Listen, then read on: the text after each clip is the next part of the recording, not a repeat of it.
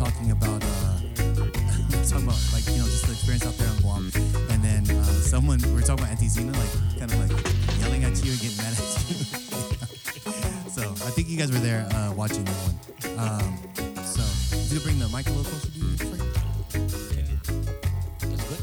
Yeah, I think so. I think we're picking it up. Well, let us know if you guys can't hear us. But once again, what's up, everybody? We're back at the Par Bar. It's a special edition today. I'm blessed to have a special guest with me today. You can see him. You can also see me. It's a one-on-one interview.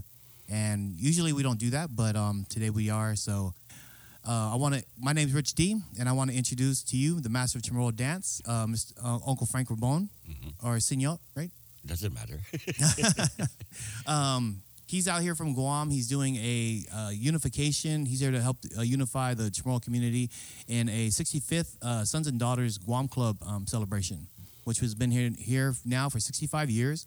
And so this is the weekend where we're going to unify and have a celebration down here at the Sons and Daughters of Guam Club in San Diego. Uncle Frank, thanks for coming. Thank you. Thanks for being on the show. Like I said before we got on the show, I haven't seen you in too many interviews. But I know you've had a couple. You are the master of Chamorro dance. Yes. You've kind of started this movement back in, or you did start this movement, not kind of. You did start the movement. Give us a little history and background of the Chamorro dance and when you started it. I began the movement in 1983, but just to give everybody a brief history of who we are. Our people began our civilization 4,000 years ago in the Mariana Islands. And in that time frame, we've gone through several colonization.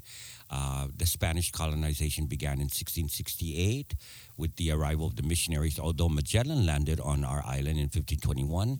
But the interaction between the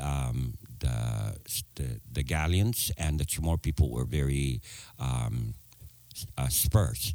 When the missionaries came in 1668, that began the more impacted aspect of our culture through colonization. One of those things that was greatly impacted was the Chamorro dance, most especially the indigenous form of dancing, celebrating, chanting, and singing. Now, one of the reasons for that is because of the religious aspect, looking at dancing as a taboo in terms of celebrating. So the indigenous form of dancing for the Chamorro people of the Marianas was removed, eventually to the point where it wasn't practiced or it wasn't organized.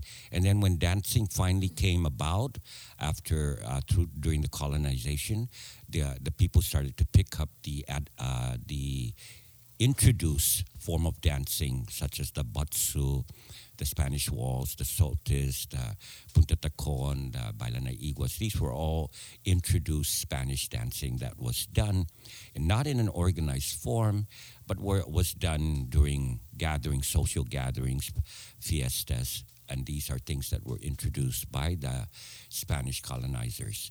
And then eventually, after 1898, when Spain seceded her territories to the United States, we encountered another form of colonization, which is the Americans. And in that form, the dancing again began to change, and that's when we started to learn things like cha-cha and jitterbug, the twist, and they were fat dances. They were not traditional dances as one would consider from an indigenous point of view.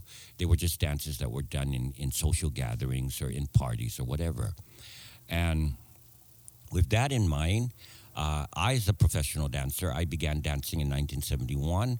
I was basically introduced to cultural dancing in the form of Hawaiian, Tahitian, Maori, Samoan, Fijian, these kind of dances. And we were one of the first local groups that broke into the Hilton Hotel and began a contractual form of presentation. But it was through that introduction that I began my search in 1971 to try and reestablish the indigenous form of dancing for the Chamorro people. It seemed like all the other Pacific Islanders were celebrating their indigenous dancing even to this time, despite colonization, but it wasn't the type of colonization that the Chamorros encountered in the 400 years that colonization existed in the islands. So I began my research and I realized that a lot of the information or any form of documentation regarding our Chamorro dance, our indigenous Chamorro dance, was not written or documented by any of our visitors that came in, be it from the missionaries or be it from the galleons that passed through the islands on their way to the Philippines. Although they were practiced in forms of social gathering, that's the only time that you would see. Whereas when I traveled to the Pacific Islanders, I realized that organized dancing, organized indigenous dancing, was still very much vibrant in and amongst the islands of the Micronesians, the Melanesians, and the Polynesians. And not only throughout the Pacific Islands, but as I traveled through the Asian countries and interacted with the Native Americans over here in the United States and in South America, I realized that they also continued to practice their indigenous dancing as well as their traditional practices in dance, chant, and singing. And I started to wonder why that did not exist in our island. Yet, yes, there was dancing. I was part of learning the jitterbug and the cha-cha and the butsu and all that stuff. My elders were my grandmothers, for one. My aunts and uncles were very knowledgeable about those dances. And when we have fiestas or weddings or baptismal parties, they would get up and do those dances among themselves. So those dances were very vibrant, and I realized that's their knowledge. And as I tapped into their memories, their memories or their recollections would not go further back than 1898. Every time I asked them if there was any form of dancing that represents our people prior to the colonization, they would come up with they don't remember, they don't recall, and that they're more. Their memory recalls more of the adaptation, like I said, the butsu, the cha-cha, those kind of dances that were being performed. So researching and gathering, in 1983 when I organized Tautau Guma Tautau. My main objective in doing that was to reestablish that aspect of our culture, that part of our culture that was lost for a while. And I had to do that through research and recreation and reconnection through migrations and things like that, in order for me to establish some form of representation of our people, that we existed prior to Magellan landing in 1521, prior to the missionaries coming in 1668, and prior to Spain seceding her territories to the United States in 1898. I wanted to at least create the awareness amongst our people that we really didn't sit around underneath the puga tree and chew puga all day. Otherwise, how would the laddie stones have been erected and still at this point very iconic for our people in the Mariana Islands? I could not sit and say that we didn't celebrate, we did not honor birth, we did not celebrate harvesting, and we did not celebrate our way of life. And it was through those incentives that allowed me to embark in this journey that I've been on for the past 35 years. Right. Yeah. And so that's just the background of kind of like where our people are. And really, if you guys didn't catch that, it's really just to establish that we're indigenous people. Right. At the end of the day, it's that we're indigenous people. We were indigenous to our island. Exactly. I've also seen that on the DVD you guys had that came out. Was it 2 years ago or 3 years ago? Which one? The Ukunmanay. What DVD are you? Is it We Are I Am Chamorro? Oh yes, the one that Polly Eric Forbes. Yes, created. Yes, yeah. Because he. And so you guys had that one, and And so that's a little bit of the background on the Chamorro dancing. Right. But that goes. I mean, it's not like you make it sound like it was an easy road that you kind of paved. Like I was like, oh, we said this and this is what happened. Yeah. You had to go through a lot of people resisting that. Yes. Yes. The colleges resisting Yes, that. yes. Educational, the collegiate areas. Yes. Saying no, Yes, academia. Even the elders. When I started to establish indigenous dances such as the Bailan Uritao, the Bailan Galaide, the Bailan Linatla, the Bailan Fisga, the Bailan Panglao, all Bailan Gaputulu, the elders living in Guam, basically, and the Marianas, were resistant to seeing those kind of things because it was something very different from what they're used to. What they're used to seeing is we have to don on the mestiza, the lancero outfit, wear some of the American clothing in order for us to do the jitterbug. So that was what they considered Chamorro dance, or what they call mainstream Chamorro dance. But to them, anything that is not with mestiza is not Chamorro dance. Right. Yeah. And so for you, like, what's that argument sound like? I guess back then, like, I'm not trying to establish that this is authentic. Mhm. I'm not saying that. I'm Yeah, just saying right. that we're indigenous people, Right. and we definitely didn't dance like this. Right. Right. Yeah. And so you have to start establishing some kind of foundation, Yeah. which you did. But how does that feel like? Just that salmon going upriver, and just fighting the current. Yes. Was that really hard for you to do, or you were just? It took a while, but I realized that educating our own people in the different the different generations, whether they be the elders or the middle generation or the young generation, education was the most important thing. One of the things that we encountered through colonization was that we were never taught the history of our people. We were educators that came to our island in the 40s, the 50s, and the 60s after the war. They were more inclined to teaching us about the United States, the 50 states, the capital of the 50 states, the government of Guam, the presidents of the United States. Mm-hmm. So they were more inclined to teaching us more of the colonizers' history rather than our own history.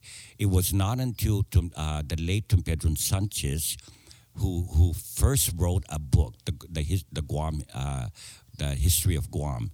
That was the first introduction that I had in my younger years of any form of Chamorro education or any form of written Chamorro education that was written by a Chamorro person. So the education that occurred through our people did not discuss a lot about our history. So therefore, a lot of our people were more inclined not to understand our origins, our way of life. I mean, they taught traditional practices. That has been vibrant, such as the fishing, traditional practices of fishing, weaving, the suruhana. Those things continue to survive throughout the different colonization. And it continued to be passed on by the elders, okay? But when it came to dancing and chanting, the nasal chanting, it segued into the novenas. So if you listen to raw novenas that is being established in the villages through the traditional things, you're going to hear the nasal sounding and the chanting. Right. And a lot of those chanting, the melodic aspect of those chanting, stem from the indigenous aspect prior to colonization. The Austronesian. Right. So sound. Right. hearing that and hearing those things, and then the comparison that I've had in my travels and the research, it basically made me realize that, okay, so we did chant it. We did Right. chant it. What the missionaries did was they picked up our chanting and incorporated the religious aspect of it. Right. Incorporated the novenas and the lisalzu and all that stuff. So the primary chanting was in existence then. So that already told me. And mind you, Richard, I'm like you mentioned earlier, I'm not authenticating. I cannot do that at this point Right. in time because there's a lot of things that were not written of our people Right. by the historians that traveled in. What I'm trying to do is I'm trying to establish an awareness to the generations that exist on the Mariana Islands that our history is 4,000 years old. Right. Okay? And it did not begin when Magellan landed in 1521. It didn't begin when the missionaries came in from the Philippines in 1668. And it did not begin when Spain ceded her territories to the United States in 1898. Right. Our history and our way of life and our civilization began even before Christ. Right. And that's 2,000 years before Christ. Yeah. And some of that, just to back that information up, is all done through research. As far as like, what's the thing called? Excavating the land and finding The like, archaeological. Yeah. The archaeological.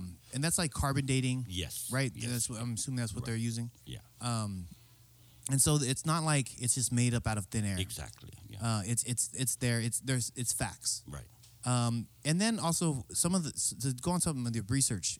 So you're researching through books through like Spain because we can't find our history books on our island. So you're Exactly. going to like Europe, Right. and you're looking in like the books of like the cathedral or something like that, Right. like the Catholic books. When in my endeavors in researching, and I'm still doing it, I try to look in the museums or some of the places that I've been able to be very fortunate is in the archival collections of some of the missionaries that existed. I was able to extract some of that in Cebu. I realized that Manila wasn't the port city at the time that Magellan was circumnavigating the world. It was Cebu. Cebu was the port city, and what you call that, San Vitores missionary, the Pali San Vitores came out of Cebu, not from Manila. Eventually, Manila became the port city as it is now. But Cebu was the prominent city at that point in time. So a lot of the archival collections occurred or are in that area. I was able to visit the University of San Carlos, which is the oldest university in the Philippines. I've also visited... Which one's that? One more time, Uncle The Frank? University of San Carlos. It's Okay. the oldest university in the Philippines. And then I've been able to, visit Cagayan de Oro and interact with some of the tribes that are there and observe the way they do their traditional practices, especially their dances. Right. But the biggest thing that I saw was when I was able to participate in the Austronesian Festival in 1999. I've been traveling under GVB to Taiwan previously, but in 1999 they began the Austronesian Festival. And the Austronesian Festival, their primary mission was to bring back the migrated tribes that ended up populating Southeast Asia, the Pacific Islands, as far down as Rapa Nui into Chile, and then also the Native Americans, And so when you're looking at language and you're connecting, you're going to hear the similarities in some of the language. Right. And you're also going to see some of the similarities in the traditional practices. So participating in the Austronesian Festival, I was able to see a lot of similarities, and that basically assisted me in trying to recreate some of the dances. But I've also recreated some of the dances based on experience. Like, for example, when I created the Bailan Galaide, I already knew, not even having to travel to the Austronesian, but just on our island, that we were a seafaring society. We were just based on the historians' description of our Galaide and our Sakman, how they were so impressed with it. So that is something that existed already, and it's written in the manuscripts, in Ligovian's manuscript, in Pegafetta's manuscript, in Pali San Vitores' manuscript. They're written there. So the seafaring, we are a formidable seafaring society. They were amazed as to the speed of our canoes. So I created a Bailan Galaide to represent that aspect of ours, of our people. When I created the Bailan Gaputulo, those are recollections of my two grandmothers. Back then, um, the Chamorro women rarely cut their hair. Their hair Right. is always long. Nowadays they have the styles, but back then. But I remember at that time in the 50s, shampoos were not readily available in the island of Guam. But what we had was we had the coconut oil, lananizuk, and this fragrant lime called lalanga that they use for shampoo that would cleanse their hair. And I would watch them when they go to the river and they apply all these things. So I created that to represent that aspect of our way of life. I also created different types of fishing. The tekin, that's in Sulu, the talaza, those are different types of traditional practices, even the weaving. And then, of course, the uritao, the Bailan Uritao, the Bailan Linala. The Bailan Linala, we were a matrilineal society prior to colonization.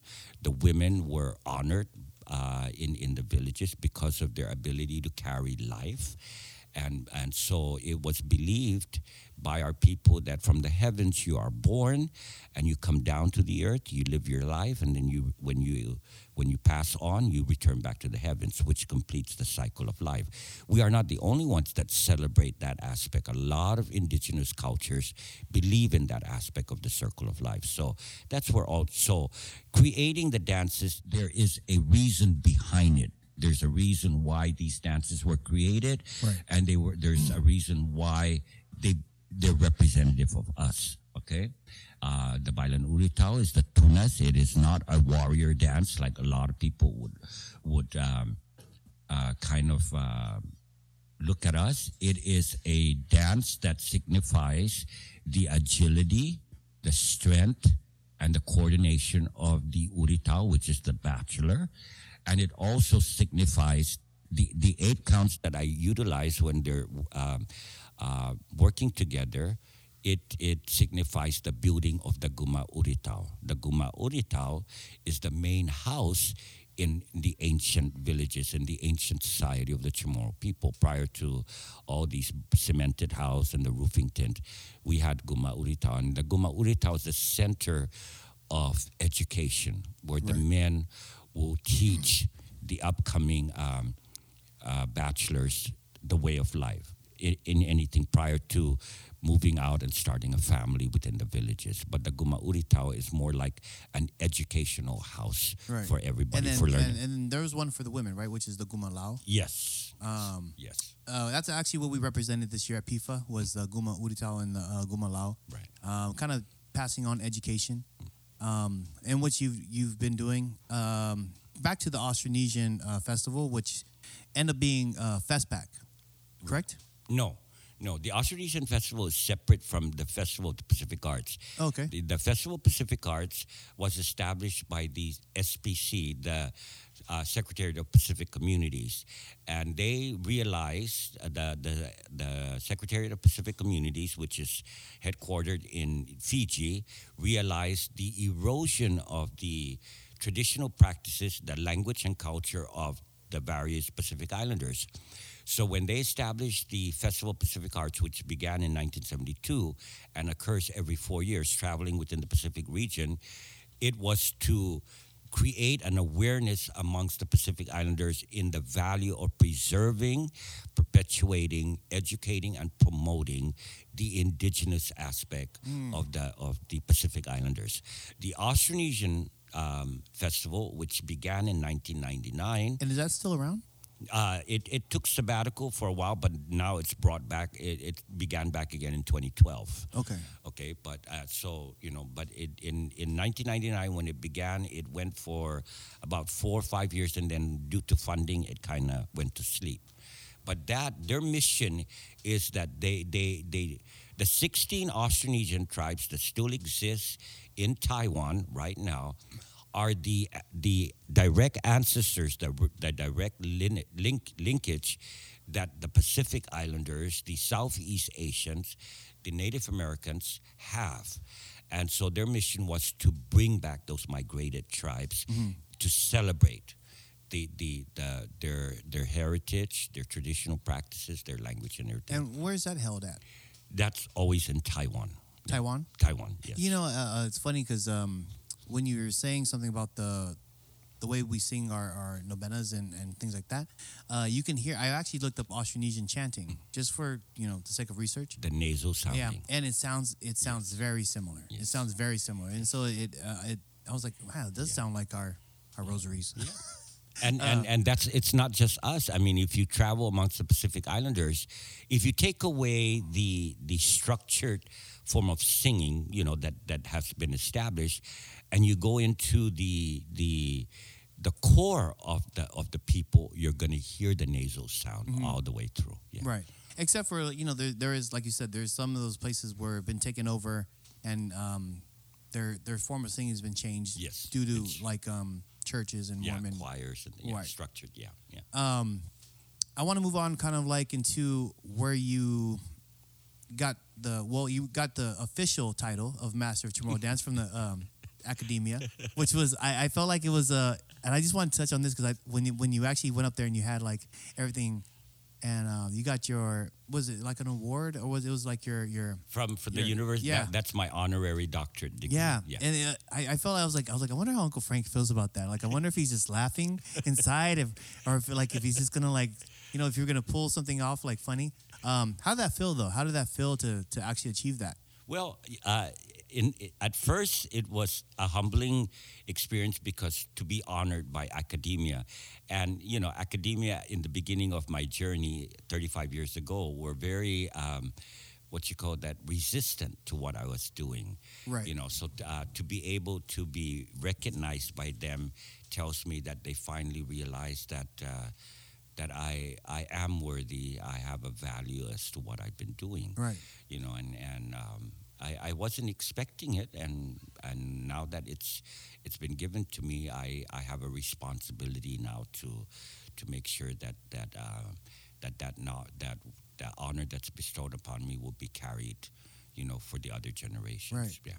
I mean, because not to talk too much about my personal dancing. I mean, people know that I teach for Irentia, but I was brought back in 2000 with Rose Mantanonia from Imahen Tatatano. Yeah. She brought me to Guam, and that's where Festpac kind of changed my life. And you kind of knew that it would, and so you kind of allowed me to go out and venture off and be with other cultures, so I could see it, I experience it. I definitely came back with a different attitude about dance and culture.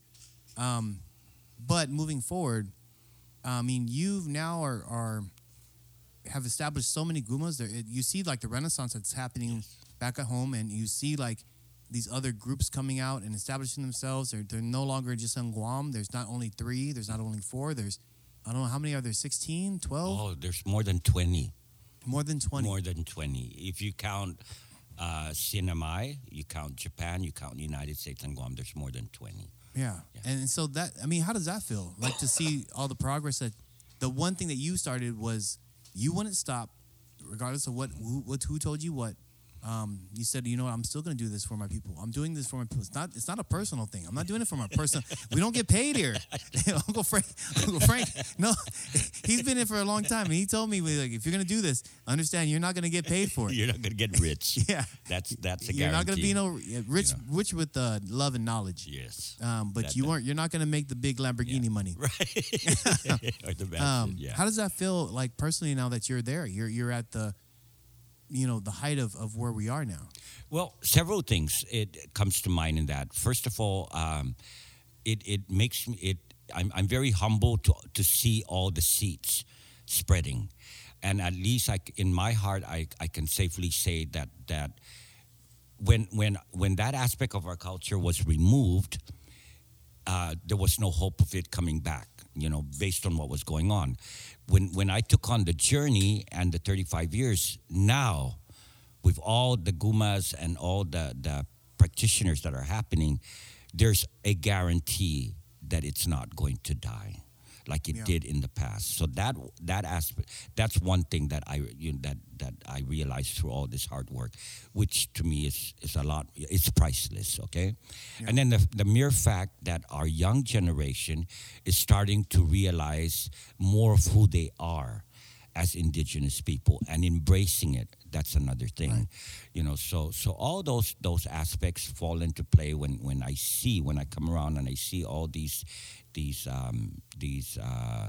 Guma organizing. And because in the Guma, when you organize a Guma, it's not just about dancing. You educate the individual in the holistic aspect of who they are as Chamorro people. Yeah. And that's why it's the language and culture. So the Guma is kind of like it's like a traveling Guma Uritao. Is basically what it is. It's not a mobile home. Right. It's not a stationary structure. It is moving, but within it, the knowledge is the same thing that was practiced and established when we first established our civilization 4,000 years ago. So, it's beautiful to see all of it. And for me, I as I look back, I'm in my senior years now, I can safely say that I did not let my people die in vain. Right. I always look at it as there's a lot of people before me, from Taga to Malagueña to Kapua to Gado, and also the elders, my grandmothers. They work as hard as they could to preserve whatever they could. It's up to us now, and I think I say for myself that I've done my part, and I hope that everybody else that's within this situation or the Gumas will continue to do their part, because we're at a race that's not numbered in the millions. We're only numbered in the 1,000. And when we stop speaking our language, and when we stop doing our way of life, then we're just a statistic. Right. Yeah, and I don't want to be a statistic. Yeah. I remember you said that last night. We do have a quick comment from one of the people watching. It's Ken AG. He said, so much knowledge. I remember talking to him on the porch, and the knowledge he would be so willing to share. And I'm not sure where he's from. It's not his full name, but I can attest to that, because but that's also within the other Fafanaguis that you have now established under the Master of Chamorro Dance, which is now you and Auntie Eileen Meno, who is also was one of your students. Yes. And so she's the second. For 20 years. Yeah.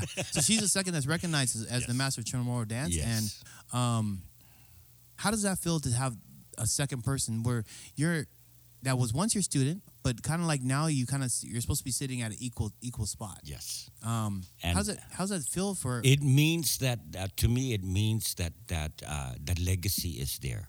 The continuity of the practice that once was lost, which is dancing, is there, and therefore with everybody, not just and so we are accomplishing what our indigenous people who landed in the Mariana Islands 4,000 years ago were doing what they were doing with the rites of passage, and people passionately dedicating their lives into becoming, because our people did that. Our people did that. And even throughout the colonization, our people continue to do that, maybe just in a subliminal way, but they continue to do it. They continue to maintain the traditional practices and using the rites of passage, just like any indigenous people of culture. Right. Yeah, they do rites of passage. You just don't become a master belt. carver, without going through years. You got it because you look good. No, they dedicate their lives. They passionate, and so to see Eileen being recognized, I'm very honored. I'm not going to live in this world forever, so someone needs to step up. And I think honestly, it's in great hands. Auntie Eileen. I got to dance next to her when I was 18, and her attitude is kind of the same that it was back then. And she's a hard ass, She isn't nice, but she's loving and caring about about what you want to accomplish. Right. And she'll be there for you. Yes. She's offered her hand out as much as anybody else that I saw back on Guam, the Fafanaguis who are under you now. And Ken AG is Joaquin Uggan. He said he's from Talafofa. Yes. Yeah. See. So he's say now, hello to him. Yeah, that's one of my students. Oh, you can say hello. Yeah. He's here. He's watching. But yeah, you now, how many Fafanaguis do you have currently under you? Oh, quite. Right now, there's about 14. 14. And then there's the second in line, the apprenticeships that are moving into achieving that title Right. in order for them to sit in the tribal council. Because when you achieve your title of Fafanagui, you automatically become part of the tribal council that governs the performing arts in the Chamorro people. Yeah. Yeah. And the tribal council are representatives of Fafanaguis that are from CNMI and Guam, and also there's United States here. So, eventually, you, Richard, you're an instructor now. You're what you call going through the pains. It's not an easy journey. Yeah, it's painful. But eventually, depending on where your life takes you, when you achieve that moment, then you become part of that council that continues to to advise the others as well as keep them in the direction that this movement that we've put together. And a lot of the other disciplines like the carvers and the weavers are looking at trying to pattern their situation. See, all these things, I always tell people, I am not what you call that. I'm just reestablishing. I am not bringing back something that never existed. It existed, okay? It was removed for a while. Our way of life went through a lot of genocide. So I'm just bringing back things that exist, okay? And trying to balance it with the modern world that we have now, which is technology.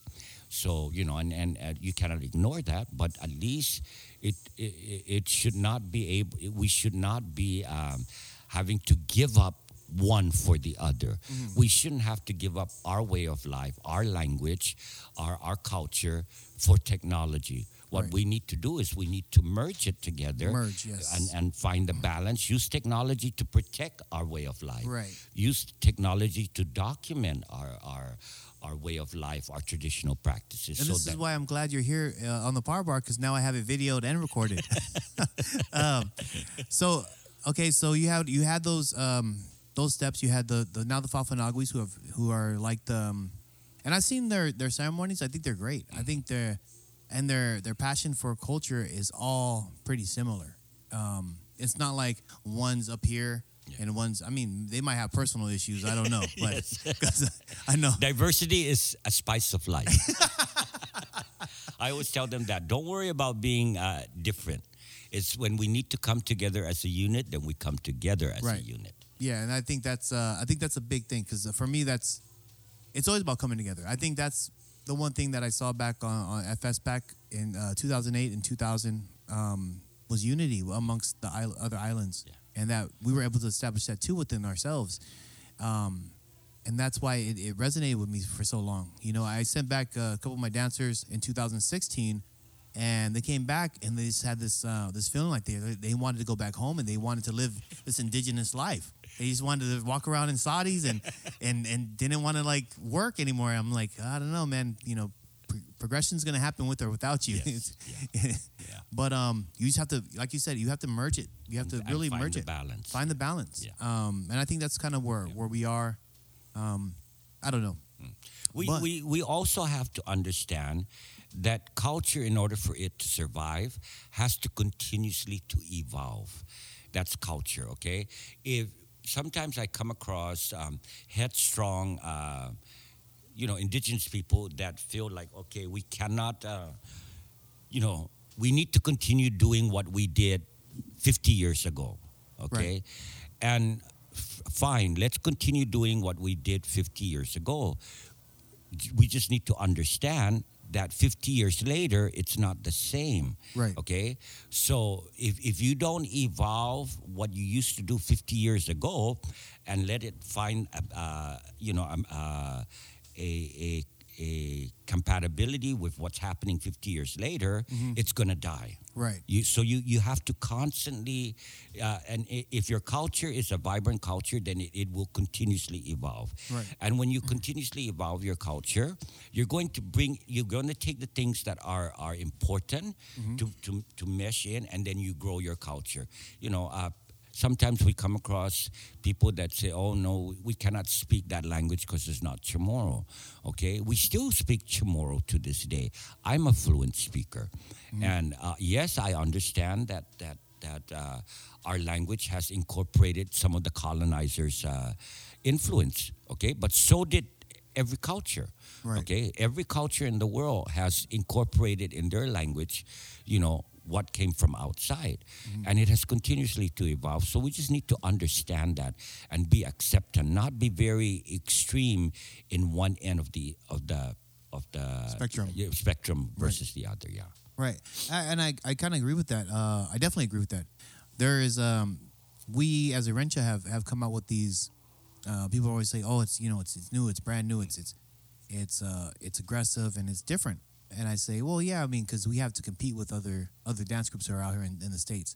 I was like, but you understand, we know our basics. Yeah. Our basics are still established there. We just kind of flare it up to really compete with the city life, Yes. the United States. Right.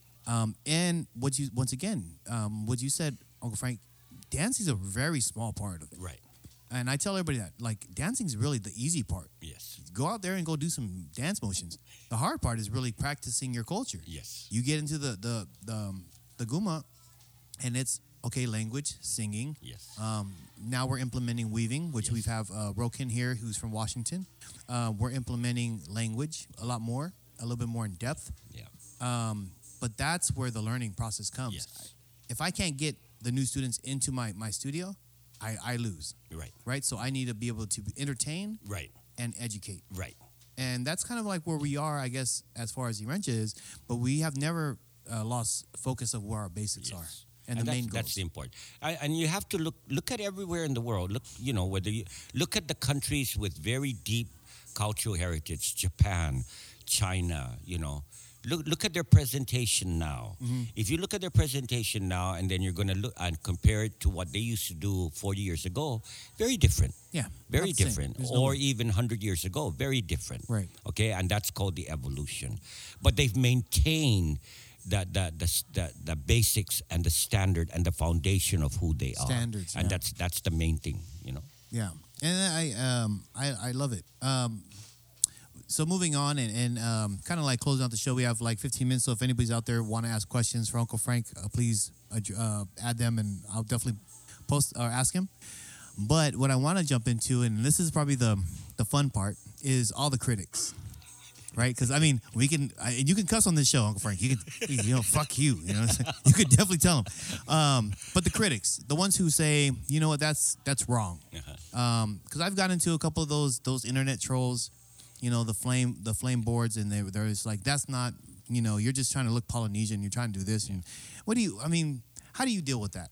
I mean, because you don't even have the internet, but you just hear about it. Yes, I do. And first and foremost, my statement there is I don't quantify it with a response. And the second thing I say is that, for people to make comments like that, they have very little knowledge or are not educated about the history of the Chamorro people.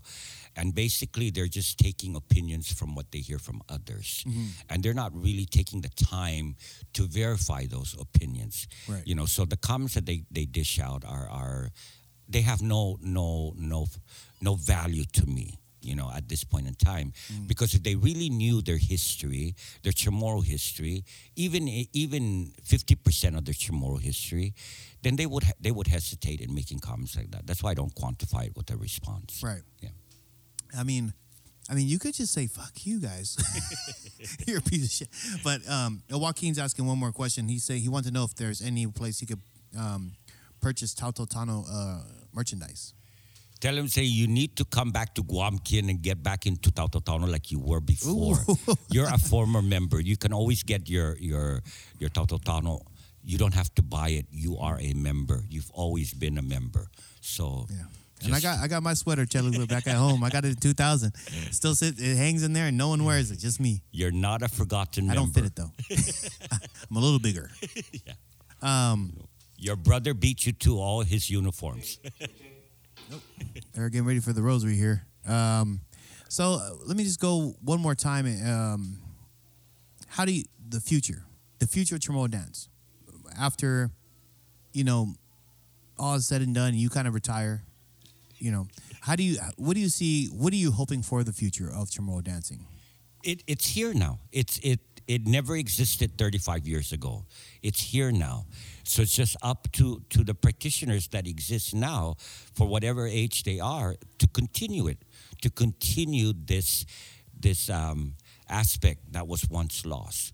If it does die this time around, it will not come back. Yeah. So it's up to the gumas that exist and the members within the gumas to continue it, and it's totally up to them. That's what I see in the future, because that's what culture is all about. It has to just continue to live. Yeah. It's only our fault if it dies. It's only our fault if our language dies. It's our fault. We cannot blame anybody. We cannot blame any disaster. We cannot blame I'm blaming Donald Trump. No, just kidding. We only have to blame ourselves. If any aspect of our identity disappears, we only have ourselves to blame, and that's it. So right now, the foundation of the Chamorro dance is very strong. I'm saying the roots is very deep now. Right. That it did not exist 35 years ago, but it's now very deep. It is a vibrant tree. I would say it's the Ifit tree, okay? And the branches have already, and it's going to produce more seeds, and it's going to continue. It's only up to us if we kill it. Yeah. Well, Uncle Frank, I want to thank you for coming and joining us this weekend. Once again, it's the 65th Sons and Daughters unification celebration, and Uncle Frank's out of here from Guam. You'll be back here for CCF, hopefully. Yes. With March. GVB. Yeah, in March. And Joaquin, if you want to come and see Uncle Frank, he'll be here in March. So I don't know. I don't want to give you so many excuses. He had his chance when I was in North Carolina in August. Oh, jeez. You're not helping me, Joaquin. But I want to say thank you to Uncle Frank. I really appreciate you, and I love you a lot. And I'm so happy that you're here and really got me into Chamorro dancing with Rose and Auntie Heidi and Joelle. But big shout out to all the guys who came out here and viewed. We'll be here for the weekend. It's going to be Saturday. There's a concert from 5 to 10. It's the Legends concert. In about 30 minutes, I might have Jesse and Ruby on here. They're also from Guam, and they'll be singing a couple of songs and kind of talk about their history. And then Sunday, we have a big performance with Uncle Frank. Vince is also here. And JVR is here. Rudy's here. So come out and join us. We're going to be here from 12 to 5. The performance and the opening is at 12 p.m. 12 p.m. And we'll be doing a performance then. And we have a special guest that's going to be dancing in the middle. I don't know. I'd kick him in his head, but But thank you, Uncle Frank. I appreciate you. No and we'll be back here in a couple minutes, 30 minutes or so. Estelators.